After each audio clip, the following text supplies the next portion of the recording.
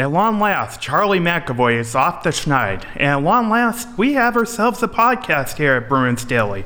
So yes, welcome to the first ever Bruins Daily podcast. I'm your host, Tim Rosenthal, and joining me is my co-host and one of my fellow peers here at Bruins Daily, Matt Castle. Matt, how are you doing today? I'm fantastic. We're finally into the podcast world, and it's great to be here.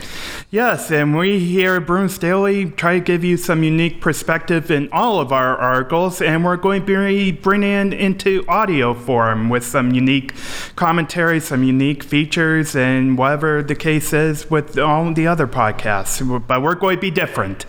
We are going to center our episodes around one particular hot topic with a lot of subtopics in between. And man, I'm excited to learn a little more about Charlie McAvoy that we haven't already, believe it or not.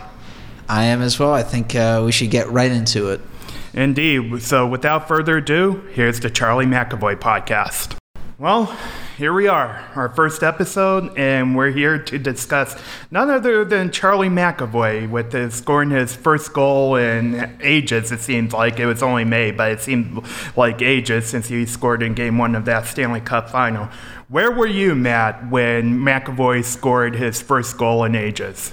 Well, it's been a long time coming. I didn't know if we would see the day when McAvoy finally potted one, but where I was on the floor of TD Garden. We were shooting some post-game stuff there, and I got the notification on my phone. I wasn't even watching it live, so I had to wait until I saw the Bruins tweet the highlight of it. Mm-hmm. But what a goal for Charlie McAvoy to have for his first one of the season. An overtime winner to beat the Chicago Blackhawks. I mean, it's kind of fitting that it came that way. Yes, definitely, for sure. And while you were in TD Garden, in a warmer location than the press box, the Level 9 press box, I might add, Pete Mandarino and I, our boss over at Bruins Daily, we were downstairs setting up post-game shops. So, and by the way, the press box is much warmer in Chicago than it is in Boston. If you need to make a trip there down the road, I'm sure you do. But anyway, beside the point, yeah, we were downstairs. It was a kind of a crazy game to begin with. I don't know how much of the highlights you saw, but what way you cap off that game? It's a pretty entertaining game as well, but at the same time, McAvoy appropriately ended the game, and what a goal he scored too on the rush. And yeah, perfect time to snap a goal drought, I think, right in the home stretch of the season here.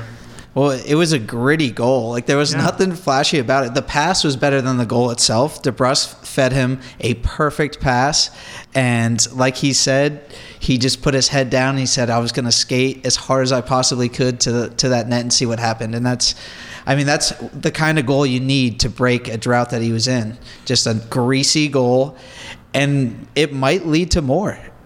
The floodgates might have just opened for Charlie McAvoy. Yeah, whenever I think someone breaks a drought, it seems like these goals come in bunches. I mean, Charlie McAvoy isn't the only one. Jake DeBrusk, prime example of that. His goals seems to come in bunches, but they also come in timely manner. It's not just when he scores, but how it impacts the game and whatnot, and what it does to the bench, and what it does for the team, and what it does for secondary scoring, which has seen a good uptick as of late. And McAvoy, certainly, you got to add him to the secondary scores as well. But what a time for him to get off the drought, and what a time for us to have McAvoy weigh in himself. Pete Mandarino and I were in Chicago, as we said. We got some post-game video up over on YouTube, on Instagram, on all our social media platforms. So if you haven't checked that out yet, well, you're in luck because we have some sound bites for you. So here's Charlie McAvoy, Bruce Cassidy, and Torrey Krug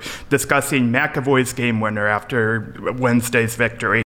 Honestly, I skated back and I thought it would be an icing, so I kind of slowed up a bit, and then once it wasn't, I tried to wheel the net, and there was a forechecker there, and was able to kind of put it through his triangle to Crutch, and from there I think someone was changing maybe, and then it was just a blitz up the ice. So I think we had a 3-on-1, and kind of took all the thought process out of it. I just said I'm going to skate as hard as I can to the back post, see what happens, and JD would have passed. Crutch with a great play to kind of attract that D to the middle and then give it over, and I just had to keep my stick on the ice. He's still playing very well for us. I know he wants to get on the board. he's had a little tough luck. Sometimes he's overpassed at times as well. And tonight he had no choice on that one. He had to shoot it. So good for him. I'm happy for him. Hopefully it leads to a few more. Yeah, he does a lot for us. So I know, just from talking with him, he was getting a little anxious about it, and that's natural and to be expected. But he hasn't let it affect his what he does for us the rest of the way, as far as being a great defenseman for this team and shutting down other teams' top lines and moving the puck and doing everything else well. They wouldn't let me up. After about 30 seconds, I'm like, let's just, I guess we're staying in Chicago tonight. But that was awesome. We're such a close group, and I could feel everyone's, genuine happiness for me, and we all share that with each other when everybody does good things. So that was special. Gave a lot of guys hugs after the game. Well, you heard from McAvoy, you heard from Krug, you heard from head coach Bruce Cassidy. And yes, like Cassidy said, Charlie had no other option. He really had to shoot that puck. What were your thoughts after watching that replay again? Well, I think it's not, obviously it's great for McAvoy to score and break the drought, but it really just to boost his confidence from the season he's had. And you think about Charlie McAvoy, his first 2 seasons, he was this up-and-coming stud out of Boston University, super agile, super talented defenseman, and he seemed like he was going to take the torch as the Bruins' best defenseman. I still think he is, but this offseason he signed a big contract. They weren't sure if they're going to get him under the cap, but they did. So you expected McAvoy to take another step this season, yep. And for him, he's kind of having his sophomore slump in his 3rd season, but I think there was very high expectations for Charlie McAvoy from me, you, and pretty much everyone in Boston, New England, and he was having kind of a rough season for his standards, wouldn't you say? Yeah, a little bit here and there. The scoring aspect was probably the roughest part about it, but it isn't like he's falling off a cliff either, because you see him every night. He's skating hard. He's producing in some capacity, whether he's actually tallying assists, whether he's contributing in other areas, the defensive area, the neutral zone where he can clog things up, and whether he's still learning from Zdeno Chara on the top defensive pair. But if you look at his production, yes, it's a little down, but that doesn't resonate with the season today. I think it's been good. Maybe not as good as years past, but he's still been a very solid defenseman, and his skating abilities, along with Krug's, obviously give the Bruins defense a much-needed dynamic in that back end. Yeah, and I think something like this, everyone looks at the stats for goals, and I think that somewhat did affect him a little bit, but I think him going through this drought could have been a blessing in disguise just because of the way he approached it. The game before his OT winner in Chicago, he talked post-game about how he wasn't really thinking about it, and what he needed to do to make the Bruins a better team was show up, play as hard as he possibly can, and spark the Bruins offense in the neutral zone. And he has contributed in other ways. He's on the 2nd power play unit, and when that gets going, the Bruins are fantastic. So he has contributed in other ways. And there are a lot of dynamic weapons on that 2nd power play unit, which could probably be a 1st power play unit on many teams. But as you were saying about the Vancouver game the night before, I thought that was his best game of the season. Here's a Vancouver team, coming in red hot in the Pacific Division. I don't think anyone saw this coming. They had a good young team to begin with, I think everyone thought, but I think they're a little ahead of schedule. And for McAvoy to really post a couple of assists, and B, shut down the young and dynamic weapons on Vancouver, like Elias Pettersson, like Hughes, like Quinn Hughes, like I know there's a couple other names that escape my tongue right now, but I'm surprised by what Vancouver's done with that young talent, and you got to give a lot of credit to Travis Green, who's a former Bruin, and the GM there, and his name, he's also a former Bruins executive, I believe. The name escapes me right now. I guess we'll have to look that up, but you get the idea. Yeah, Bruce Cassidy says it all the time. Hockey's just as much about stopping them from scoring as much as it is you scoring goals. And the Bruins, along with Charlie McAvoy, shut out Vancouver. 4-0. Incredible. Yeah. And I think besides the 2 assists that game, one of the most important plays was some guy ran Tuukka Rask, and Charlie McAvoy was the first one in there, and he got into exchange of fisticuffs. So he's not afraid to stand up for himself and his teammates. So I think he has shown the ability to really contribute, like I said earlier, in other ways than just on the score sheet, and which people fall in love with. They only look at the stat sheet, the average fan. And I think that's kind of casted a negative look on McAvoy's season. And I guess one other knock about him, and we mentioned that he was there to protect Tuukka Rask after he got ran over. He ran over Tuukka Rask quite a few times during his career. Yeah, absolutely. Was it last year against the Rangers right before the All-Star break? Yes, I believe so. And that was Rask. That's when he missed a little bit of time with the concussion. But the bye week came, and he got rested up just like he did this year. Yeah. Hide your milk crates, kids. So you have a list of stats here, or notable events that have happened since he scored. Yes. What were some of your favorite ones here? Well, you touched on one earlier, McAvoy and Brandon Carlo linking new 3-year deals in the offseason, and that's really a testament to what Don Sweeney has done with this team. He's been able to get these guys under contract, and once they hit free agency, or in McAvoy and Carlo's case, they were RFAs, but they're to take discounts to stay here. And McAvoy and Carlo are 2 examples. You look at David Pasternak's contract, $6.6 million for 6 years. That's absolutely criminal. You look at Patrice Bergeron, Brad Marchand, and I know these guys were, at least Bergeron was signed in the Chiarelli era. I think Peter Chiarelli era, but I think Marchand was signed, his newest extension was signed under Sweeney. They're making what, 6.5 maybe? Yeah, well, I mean, that's why the Bruins are so successful. They have the ability to get their guys at a reasonable rate.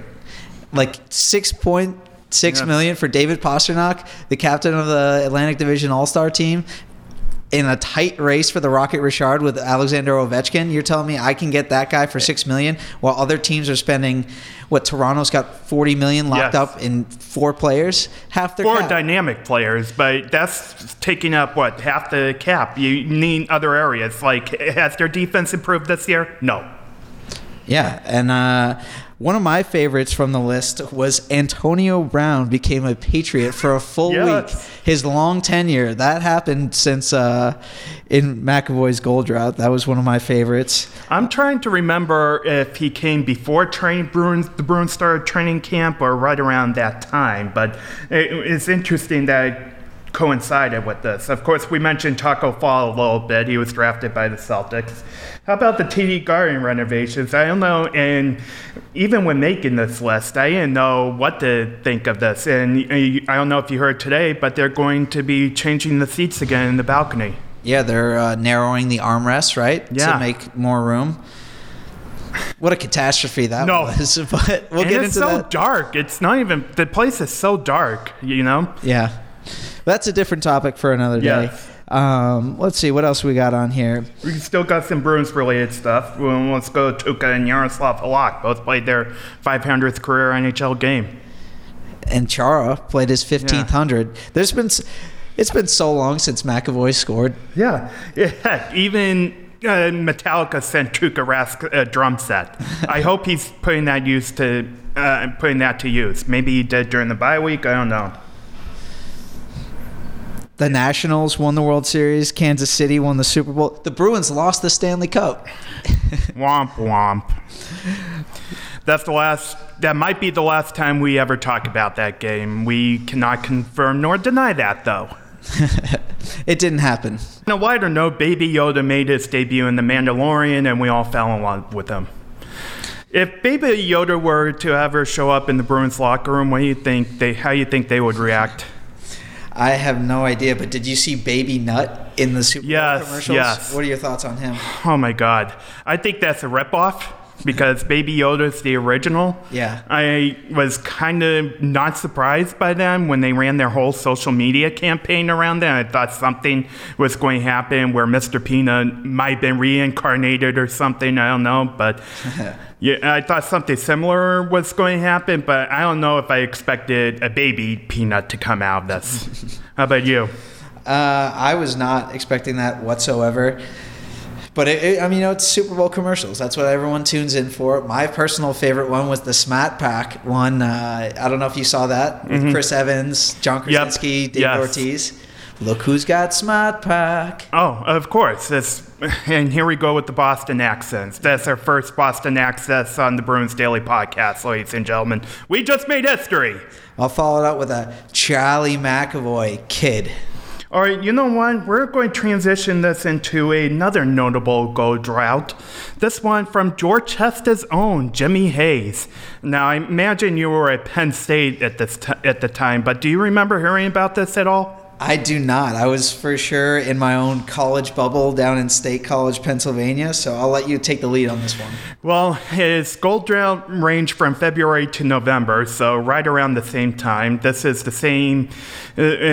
his first year in Boston going into his second year, and the Bruins thought they were actually getting something out of Jimmy Hayes, who didn't produce that badly in Florida, believe it or not. But when he came here, whatever success he had in Florida didn't translate as well here in Boston. This is obviously around the same time we had Matt Bolesky come to Boston and some of the other questionable moves from Don Sweeney in his first couple of years as he was still settling into his role as a full-time general manager. And with Hayes, one of the nicest guys I've ever had to interact with in the Bruins locker room, for sure. Shoot the breeze on anything. He can poke fun of himself. I remember the game when he actually scored, I believe it was late November, right after Thanksgiving. And he celebrated by throwing the proverbial monkey off his back. And I'll throw it to you. Catch. Yeah, well, we've seen Marchand do that when he's had a couple goal droughts this season. Yeah.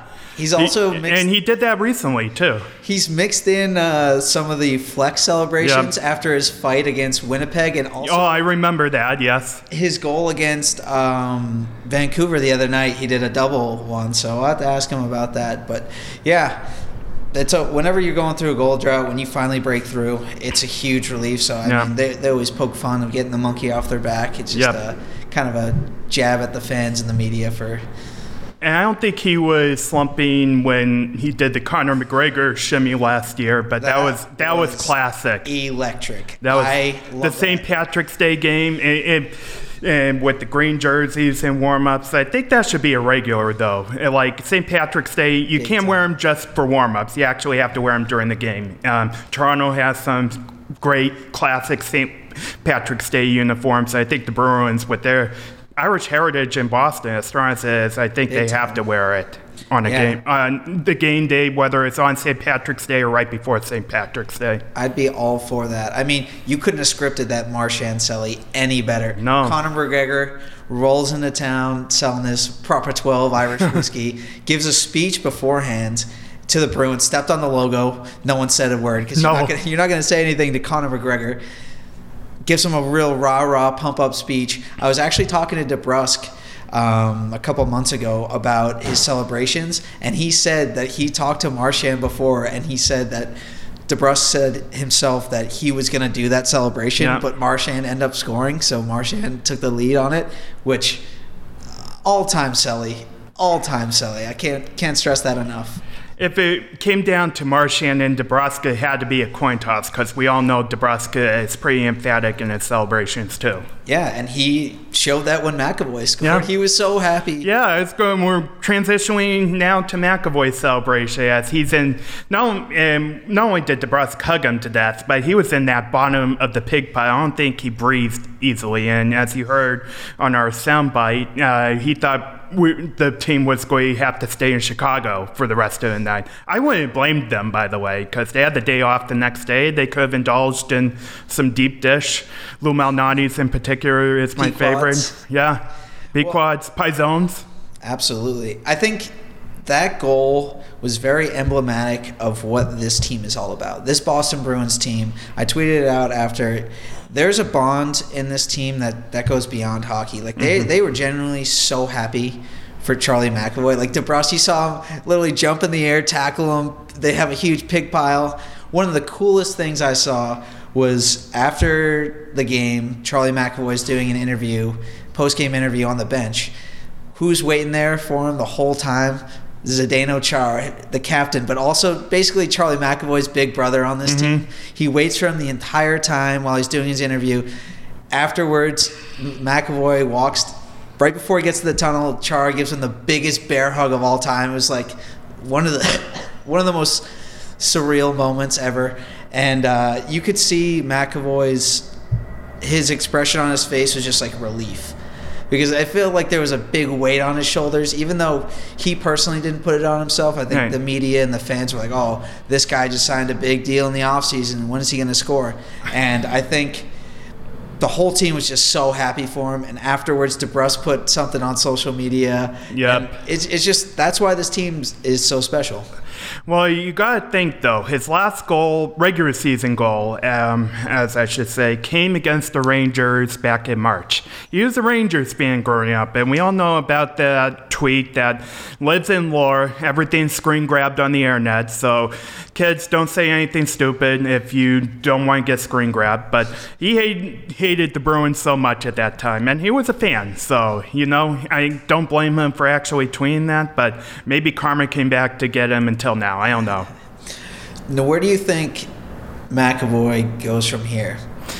Well, I mean, we obviously think he's up for bigger and better things, whether it's this year or years down the road. I think eventually he'll be in the Norris conversation. I don't think he's going to be there this year, but I think, as we talked about earlier, whenever someone breaks their drought, goals seem to come in bunches. And I don't know if that's going to be the case for McAvoy, but I think he's going to be more poised for sure. I don't think he's going to hesitate to shoot the puck as much as he did in previous games earlier this season. So, what about you? Yeah, so I think, like you said, I think McAvoy is destined for really good things.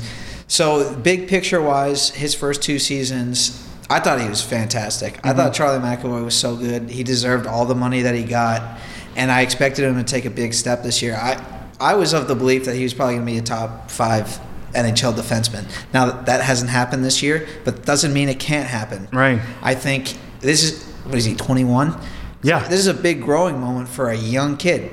This is a really young kid. People forget that he's that young. And he has the talent. Yeah. I think this is definitely just a growing experience for a young stud in the Bruins program. And to think, he's actually been here a few years. He debuted in the playoffs a few years ago against Ottawa, really shined in that series in the losing effort. I think he might have taken a step back the next playoffs, especially in that second round against Tampa, but the whole team took a step back from that matter. But he shined, I think, in the playoffs the third year. And we got the playoffs coming up in a couple months, so maybe you have to keep an eye on him as a potential playoff MVP. Maybe he's one of your X factors. I don't know. For me, I think McAvoy is definitely destined for good things. His first 2 seasons, I thought he was incredible. I thought he was a really, really talented young kid, and he deserved the contract that he signed this offseason. And I think this is going to be a really big lesson for him, a growing pain, as they say, because he hadn't really faced too much adversity. But I think this is good in the long run for the Boston Bruins because McAvoy is a center part of their defense. I mean, if you look at how they got to the Cup last year, besides excellent goaltending from Tuukka Rask, they had great defensive depth to shut down whoever they played, Carolina, Columbus, even Toronto to a certain extent. And if they get their center piece back in Charlie McAvoy, if he can become as good as we think he can be, I think that the Bruins have a great chance of going just as far as they did last year, maybe even taking that next step and winning a Game 7. And just think, to have a cornerstone with in McAvoy, to have a cornerstone in McAvoy as your top pair, to have Brandon Carlo as your second pair, that two right shot defensemen. Very few teams have that luxury of having two stable young guys who will be here for years to come, I believe, and solidifying that top four on the blue line. Yeah, I mean, they're so young. Like I said previously, people forget that Charlie McAvoy is 21 years old. He is going to be here for the long haul. He could be here for the next decade. He could be here 2030 and we'll be talking about Charlie McAvoy. But he's so young. He's so talented. He's only still growing and learning, and that's a great part about having Zdeno Chara next to him. There's no one better to learn from than Zdeno Chara. They're only going to get better. I think Charlie McAvoy has a chance of being a top 5 defenseman in this league. I truly believe that. Talent-wise, it takes a slump like this to really maybe motivate you more. I don't know if this is the case with Charlie McAvoy. I don't know if you feel this way. If, like, he signed this big deal and maybe got a little complacent. What do you think about it? I personally don't see that, but some people say, hey, he got a taste of the money. Yes, yes and no. I think initially, whenever someone signs those big contracts, I think maybe you see a little bit of a drop-off at the beginning, but I don't think there's complacent by any means. I just think they're trying to, in some case, trying to do too much to impress. But that wasn't the case with McAvoy, I don't think, even early on. And it wasn't the case with David Pastrnak a few years ago as well. It wasn't the case with Brad Marchand when he signed his big contract. It wasn't the case with Patrice Bergeron either. So there's a trend here. Yes, they're making their money, they're making a healthy living, but they're not complacent by any means of the imagination. And I think that has a lot to do with the leadership core in the Bruins locker room with Zdeno Chara, Patrice Bergeron, Krejci to a certain extent, where there's a way, like, there's a certain way the Bruins operate. And if you don't come up to that standard, you're just not going to play. Because, like, Patrice Bergeron, he's like the most holy person of all time. Like, that commits no sins. Great guy. He holds people to a certain standard. And I feel like people respect Bergeron because of that. And people don't step out of line too much. And also, people love to be here. That's one of the main reasons McAvoy resigned. If you heard him in his exit interview last year, he was like, I want to be here for the rest of my career. He does. I love it here. This is the only thing I've known. I played at Boston University my first couple of years here. He had gone through so much. Getting to that Cup final, that team went through so much. They started off in China all the way to Game 7, and to end in the way they did, devastation. Like, these guys want to be here. And I think he was the one hurt the most in that locker room after Game 7. We were both in there. We knew how somber that locker room was, and it's probably one of the toughest things you ever have to do as a writer or as a media member, to go in the losing locker room of not just any playoff series and not just any Stanley Cup final, but a Game 7. You're so close. You're tasting victory, and it's out of all of a sudden it's out of your grasp. So last year was my first year covering the team.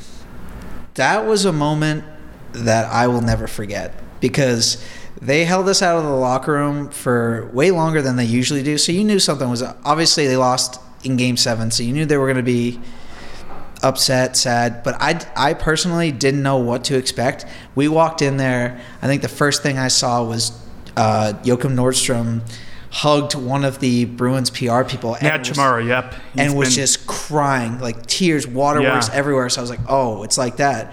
And then we have a couple scrums. There's like Chara, Tuukka Rask. You remember DeBrus, though? Yeah. Was just sitting dead center locker room, hadn't taken off a single piece of his gear. Now, they had been off the ice for almost a half hour. Yep. And he didn't take off. Only thing he took off was his helmet. Hands in his face, just a puddle, an absolute mess. And that was the same thing with, like, obviously McAvoy had changed and was taking interviews and stuff, but it was just a tough sight to see. I was a 22, 23-year-old kid. I saw Zdeno Chara cry. Yeah. That was messed up. That was messed up. And then at the Bruce Cassidy's press conference afterwards, he was very shell-shocked as well. He was man of few words during that press conference, which is very rare to say. I even asked him if he had anything to say to his team, if he had any specific message he wanted to address, and he said I don't think they wanted to hear from me. Now, I don't think that's true by any means of the imagination, because he has so much respect inside that locker room after coming into a tough situation after Claude Julien was fired. But man, talk about a guy who you very rarely hear limited to a few words. Bruce Cassidy. It was unbelievable. Like I said, there was a few moments during that season that I will never forget. That was one of them. The other one with Char when he came back with the broken jaw for the Stanley Cup. That was electric. And then the Winter Classic. Those were my takeaways from last season. But I want to ask you something moving forward. Chara is only going to be here for so much longer. And like we said, McAvoy could be here for the better part of the next decade. Who do you envision playing alongside McAvoy when Chara leaves? That's a very good question. I don't know if he's in the system right now. Yes, I know Matt Grzelcyk and McAvoy are probably the favorites to be the top pair if they stick around for the foreseeable future. But you got to look at Providence. Could Jeremy Lauzon, he's playing on the right side right now. He can go back to his left. Is he a top pairing defenseman? Same with Eero Vakanainen down in Providence. So I would say those are my three favorites right now. But quickly to go back to your point on Chara, I don't think they would have been in this position had he not taken another pay cut. He saved up well, obviously, so I don't think money's necessarily the primary issue for him. But he easily could have been making the same amount of money, the $4 million one-year deal that he signed after his last contract was after, I want to say 2017, 2018. Yeah, he had a contract year and he took it and he signed for $4 million. He easily could have signed for that, but he took less than half of that and put the Bruins in position to sign Carlo and to sign McAvoy. Here's the thing: I don't know if the Bruins offer him $4 million. No. So yeah, that's probably the thing too. What Chara's thing is now just for the love of the game. Yep. You don't get to 42 playing hockey if you don't love it. Like the guys that stick around that late, like Yager and stuff, those guys love it. Yeah. And also, the Bruins weren't going to offer him $4 million. No. So he took what he could get, which he said money's not really an issue for Chara, and like he knew he wanted McAvoy here. There's no way. And Carlo, because whenever Charlie McAvoy goes down to injury, guess who's there to step up? Brandon Carlo, unsung hero of the Bruins this year. Probably going to win 7th player of the, what do they call it? 7th player on Nesson, the 7th player award. Yeah, last year was it Chris Wagner? Yes. Walpole's own, yes. I think Brandon Carlo. Charlie Coyle is another candidate too, so you could go from Walpole to Weymouth maybe, or... Here's the thing with Charlie Coyle. I was talking to someone the other day, and they said, they're like, who's that guy that just recently signed a big contract with the Bruins? Like, they haven't got anything out of him, which is not true. Charlie Coyle is a vital part of this team. His versatility really helps this team to go to center or wing, too. True. I like him better as a third-line center. I think that's the ideal spot for him. But if needed, he could skate with David Krejci and Jake DeBrusk in case of injuries or what have you. What do you think the most ideal third line is? Because for the longest time, I've always thought it was Bjork, Coyle, Heinen. That worked in the preseason. It's worked in the regular season while they do it. But they've just been all over. They've been a mess. They've been all over the place with injuries and also inconsistent play. They just scratched Heinen. I know. The other night. And I think a lot of that is going to depend on what happens at the trade deadline.